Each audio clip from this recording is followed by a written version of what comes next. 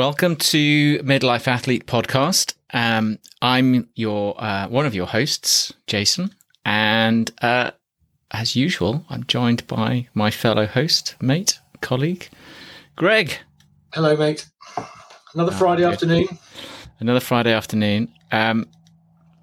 We need to turn this podcast into a Zen podcast.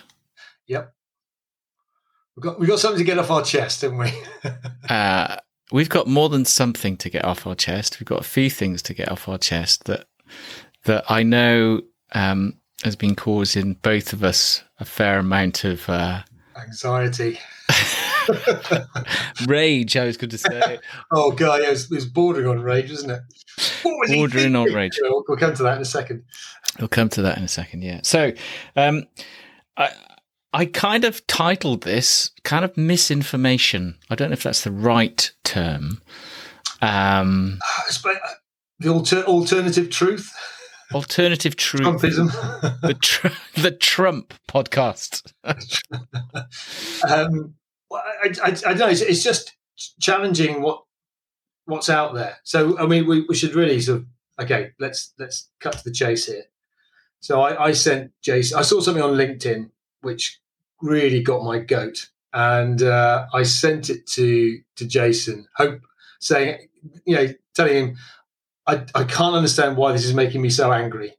And then, anyway, you replied, and thankfully you were equally irate by it. So it wasn't just me. Anyway, so it was a post by a physiotherapist, which rankled me, number one, being a physiotherapist himself.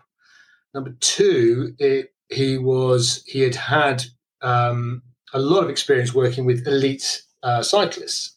So he was part of a national cycling setup, and also then worked in a professional cycling team, which all the Grand Tours, etc.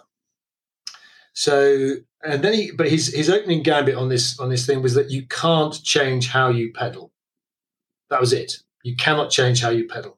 In order to change how you pedal, you have to set your bike up differently. Now, to put it in context, his company, his business is now bike fitting. So that's all I'll say. I know. Then with our ire raised, we then decided to do this podcast and bring up a few other things as well. Yeah, because that wasn't. In fairness to you, that wasn't the only article you sent across to me in... oh, yes, yeah. Yeah, I think I probably might have got a bit more enraged on the other one than maybe you did, but I don't know. I think we were both fairly... Yeah. So let's start with let's just start with the bike one, shall we, and work backwards, right? So we let's get it out there. We just fundamentally disagree with that, don't we? Yes, yeah. It's absolutely just plainly wrong. Yeah, and... neither side has any science to back that up, I think. But basically, what he's suggesting is that you're born with an ability to pedal, and that's it. And then you cannot change that ability. You are completely rigid in how you cycle. And the only way to change that is by changing what you cycle on the bike. So if you get a bike fit, and they'll tweak it, and then you'll pedal better. That, and effectively, as we were discussing, as we were shouting at each other on the phone before, that just basically implies that we are aplastic. We have no ability to learn and to adapt, and the human body is incredibly adaptable, and it finds ways of changing and moving, which baffle us all, And yet, what he is saying is that you change one little bit on a bike and it makes you pedal differently. And that's the only way to. But that's the thing; it's the only way to do it. Yes, a good bike fit can really be transformative. More comfortable, more efficient. All those things. It can make your life much happier on a bike. But ultimately, you're the thing pedaling. You're the thing moving it. And there are far more moving parts in a human body than there is in a bike. That's right, absolutely. And I was also disgruntled. I was disgruntled because of that piece of information which you've just nicely shared, but also because I've actually experienced as a cycling coach teaching people correct pedal technique. Yeah. And you can see the difference. You can visibly see the difference. You can also extract data, which makes a difference. So if you were, on something like a watt bike, you can see the elliptical curve, for example, of the pedal stroke. You can see, the difference in speed that they might partake over a fixed period of course. You can see how much more wattage they're pushing. Do you know that there are hard data metrics that can reinforce and back up how somebody has changed their pedal technique? And so it's not just a subjective thing.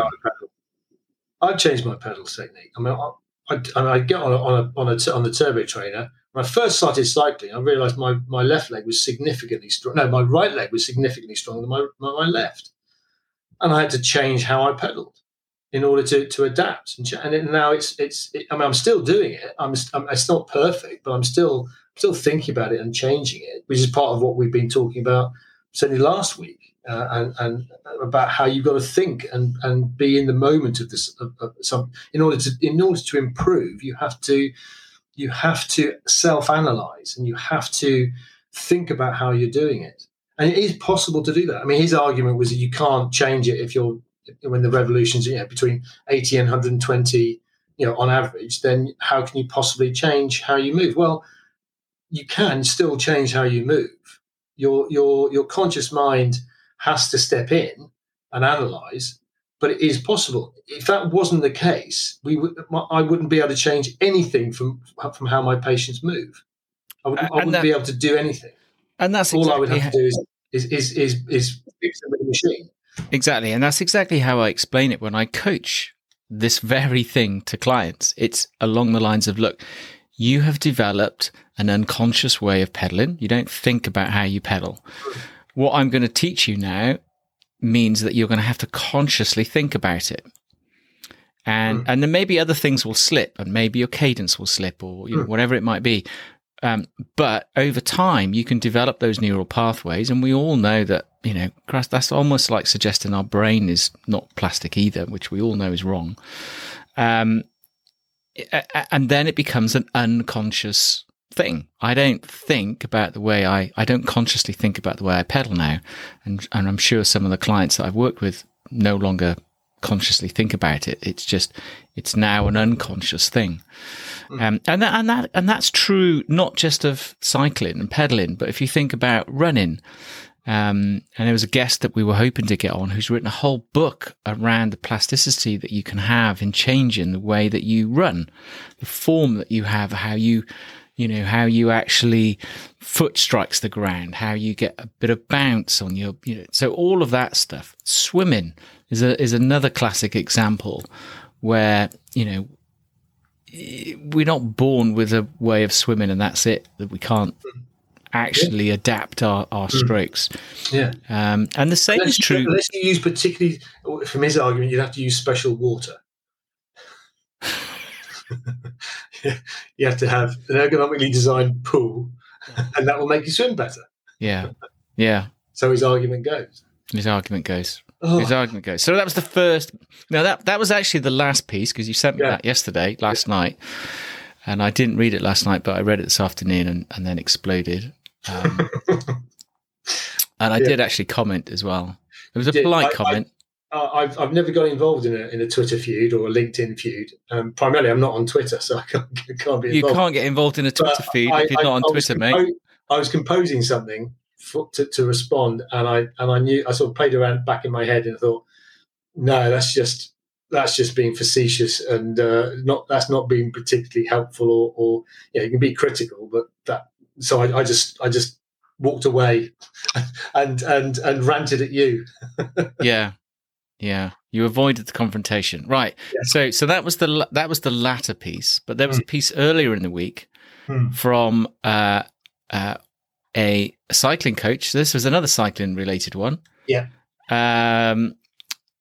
and a coach that you used to sort of. Well, yeah, it was the adopt. Chris Carmichael who set up the Time Crunch Cyclist, and hands up, I used it, and it was very effective, and I did it. But I was doing it in my 40s when I was training for some like the Etap and Dragon Ride, Devil Ride. The Devil Ride, 300 kilometers. That was a big ride, and I was doing this high intensity stuff. It was 6 hours a week. And probably 4 hours of it were really quite, balls out, heavy stuff. And it was an 8-week program. And I must admit, I got strong. I was able to, I completed these big rides. And it was early on in my sort of cycling journey, I suppose, but it was really helpful. Anyway, I've stopped doing all that stuff because I just found that, as we discussed, this HIIT stuff has its uses, but I was just doing too much of it.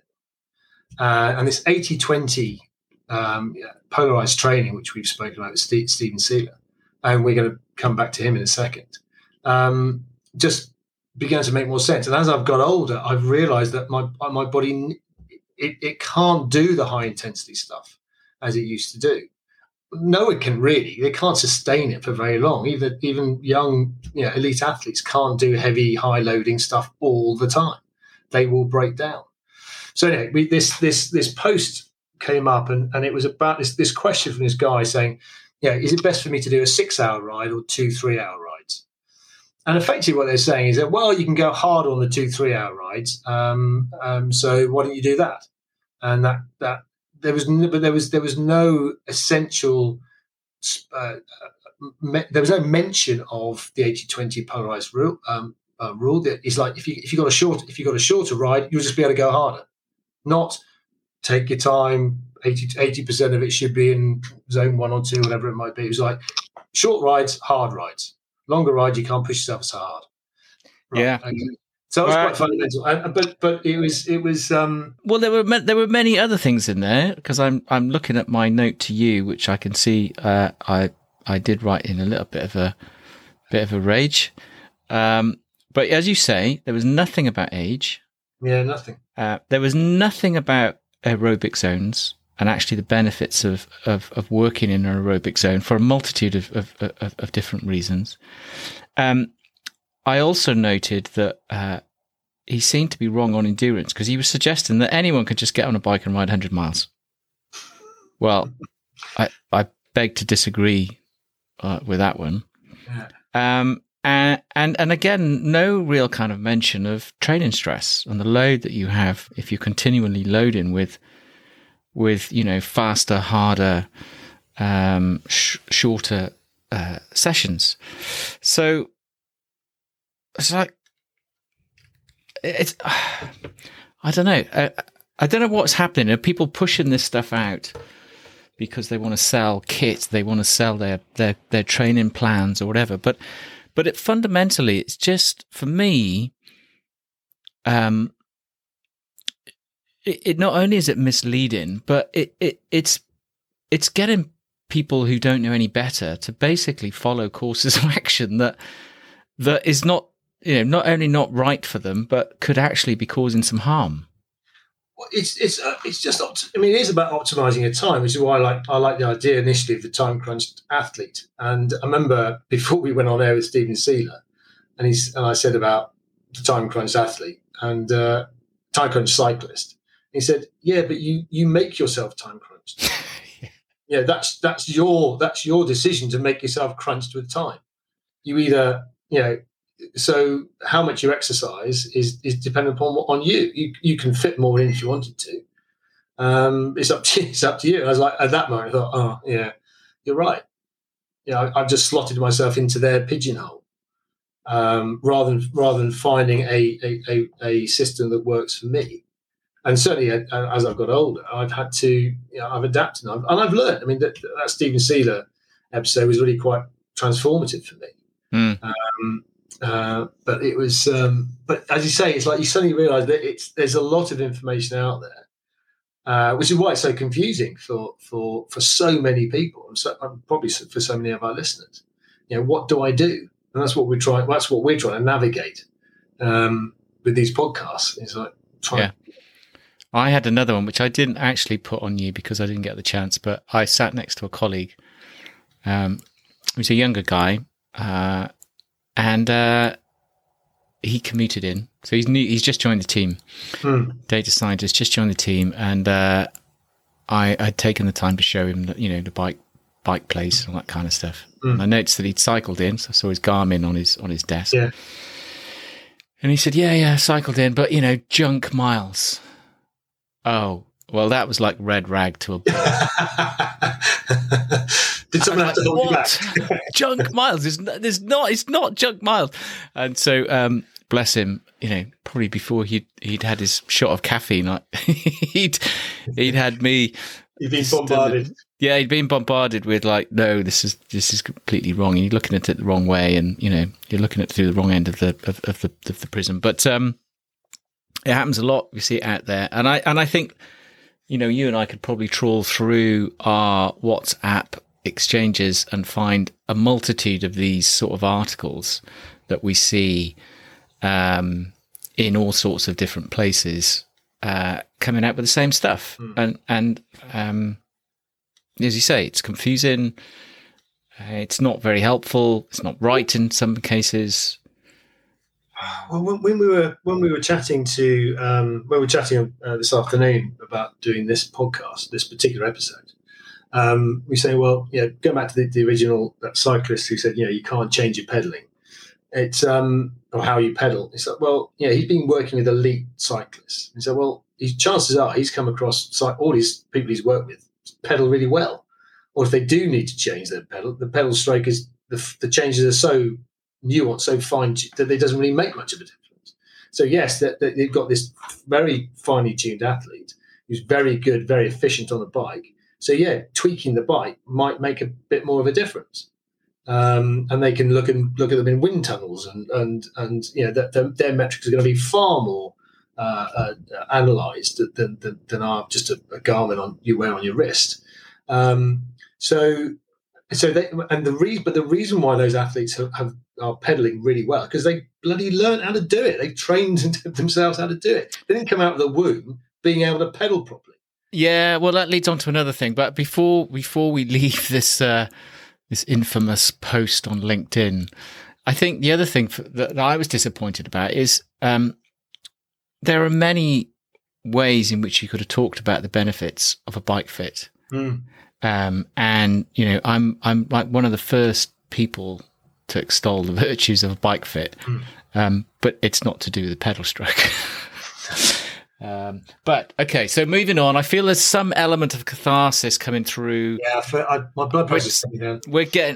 Blood pressure's coming down now. We're getting it out of our system. But and so let's finish that on a positive note and I need to send you the link to this. But back to our friend Stephen Seeler, who we had. He was, as you say, a revelation. Really, he was a great guy, and he was very generous with his time as well. He has done a series of interviews, but one of those latest is with he's an ultra runner, but actually he's just an all round kind of mountain athlete. Frankly, Kilian Jornet, who he is an astonishing athlete. Across all sorts of disciplines, really. But Kilian had written a blog post about his season. This season, he was training he had 4 races, and it was quite unusual for him in the sense that he was doing what he calls a short race, marathon type distance. Which was what? I think it was a marathon. Short. Yeah, it's a short one, just a marathon. Yeah, it's a short one. It's just a marathon. And then he had an ultra, and then I think he had another short one, in his words, and then another long one, which would have been an ultra, sort of 100 kilometers, that kind of stuff, right? And so he'd written a post about how he had trained for this, and Stephen Seeler had picked up this post and had reached out to him and did an interview, which is on YouTube. So I should say that having listened to it, there was some real nuggets there for midlife athletes. I mean, any athlete, but particularly midlife athletes. But one of the things, back to the point about, you made about professionals and pedal techniques, pretty much the bulk of his training was done in zone 1 and zone 2. Mm. And he said, look, I do this for several reasons. One, it builds my aerobic base. It builds my VO2 capacity. Thirdly, if I went out and did hard sessions all the time, I just break. Mm. And then I can't have the consistency. But when he goes out on those zone 1, zone 2 runs, he tends to run on quite technical trails. He'll utilize those trails to work on techniques, foot placement, visibility of, being able to read ahead and look at, things that could be obstacles. All that kind of stuff he trains in that zone 1, zone 2. And he does that because he's got the capacity to be able to do it. And it's the same with the cyclist. The professional cyclists will go out for 4 hours. They'll ride in zone 1, zone 2. They have the capacity to think about their pedal technique, and work on those tiny little nuances, or their body position, or, whatever it might be. And it was interesting because Stephen Sealer was saying, I'm glad you're talking about this, because when I talk about it, people don't really believe me. I mean, only one of the best physiologists out there, but they don't really believe him. And he was hoping that by listening to someone like Killian, who is undisputably a tremendous athlete, that people might actually start to take notice of how you should properly train. So as I said to you, I'll write it up. It'll be on Substack. If you don't subscribe to our Substack newsletter, you can just go on midlifeathlete.substack.com and you can sign up and subscribe to it. You can read it without subscribing if you want to, if you just want to read that article. And we'll put the links out there as well, so you can read Killian's blog post in his own words, and you can watch the interview with Stephen. Yeah, keen to watch that. Yeah, it was fascinating. Fascinating on a number of accounts, but there was some really glaring things that Killian was talking about for a midlife athlete to take on board, really. And I know I kind of feel sick about banging on about zone 1, zone 2, but it really is quite a fundamental thing. And and for an endurance sport like cycling, or if you just want to go for if you're running a marathon, and we're going to be talking to JC soon about that. He's a marathon runner. It's incredibly relevant.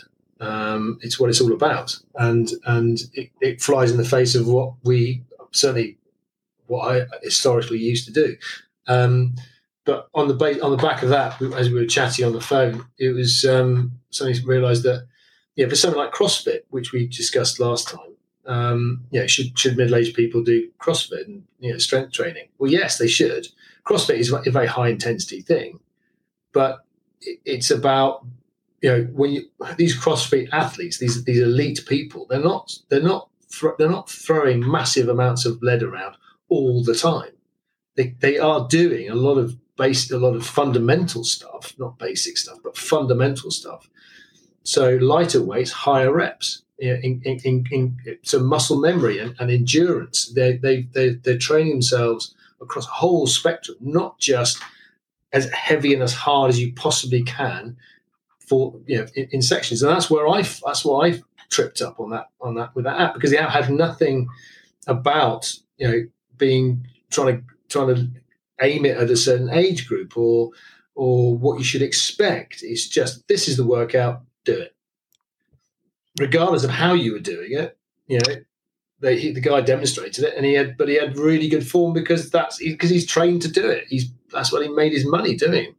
Of course he was going to be good at it, but for the average person coming into this, it's like, I'm going to get ripped and strong. Yeah, you could get ripped, but you could rip something doing it. Exactly. And so on the back of that, I'm going to do a bit of research about what do these CrossFitters, these elite guys, actually, where do they train? What sort of level are they training at? It always comes back to me. I remember sort of hearing Carl Lewis, the legendary sprinter, American sprinter and long jumper. Back in the 80s, I mean, he trained at 70% of his maximum. That's where he spent vast majority of his time training. Yes, he was it was an explosive sport, so he wasn't doing the 80-20, but he never trained 100%. He never trained near that. He spent vast majorities of his time doing the stuff that getting the fundamentals right, getting the foundation right. Yeah. So, Yeah. I feel better. How do you feel? I feel better. I feel better. Yeah, it's good. It's out. We've put it out there now and calling it out.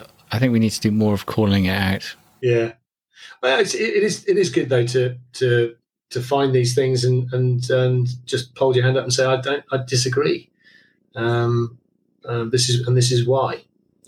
Yeah, I don't think you have to you don't have to be facetious about it. You don't have to call people names and that kind of stuff.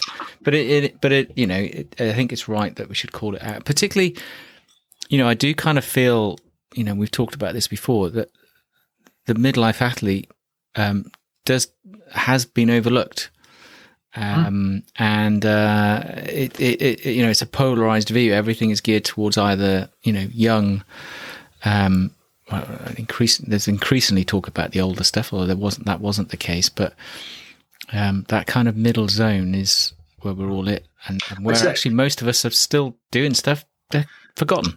It's a lot of research is done in universities and so they'll just tap into the student body, and the student body is young and relatively okay. And young people exercising and whatever, then the other end of the spectrum is, what does exercise do if you're diabetic? What does it do if you've got cardiothoracic disease? What does it do to your blood, to people with high blood pressure? So it's the people who are ill. But what about the people in the middle who are trying not to be ill? Yeah, or the people that are unfit, and what it does to them if they, the typical couch to 5K type of scenario. But not the people who are seriously training in midlife. So hopefully we can dispel some of these misleading untruths. Yeah. Alternative truths. Alternative truths. Alternative truth. I'll rename the pod when it goes out. Right, good. Well, that was a short one. Yeah, short and sweet, but got it off our chest. And that's so I think JC might be next, talking about marathons and how you balance the whole kind of stuff for midlife athletes. So that should be quite good. Yeah, coming at us from LA. So, sunny LA. Yeah, sunny LA. Right, we're going international, Greg. Yeah, absolutely. So have a good weekend. Yeah, have a great weekend. And again, for listeners, you can find the article about Killian with all the links on midlifeathlete.substack.com. Brilliant. Have a great one. Take care. Cheers, Greg. Cheers.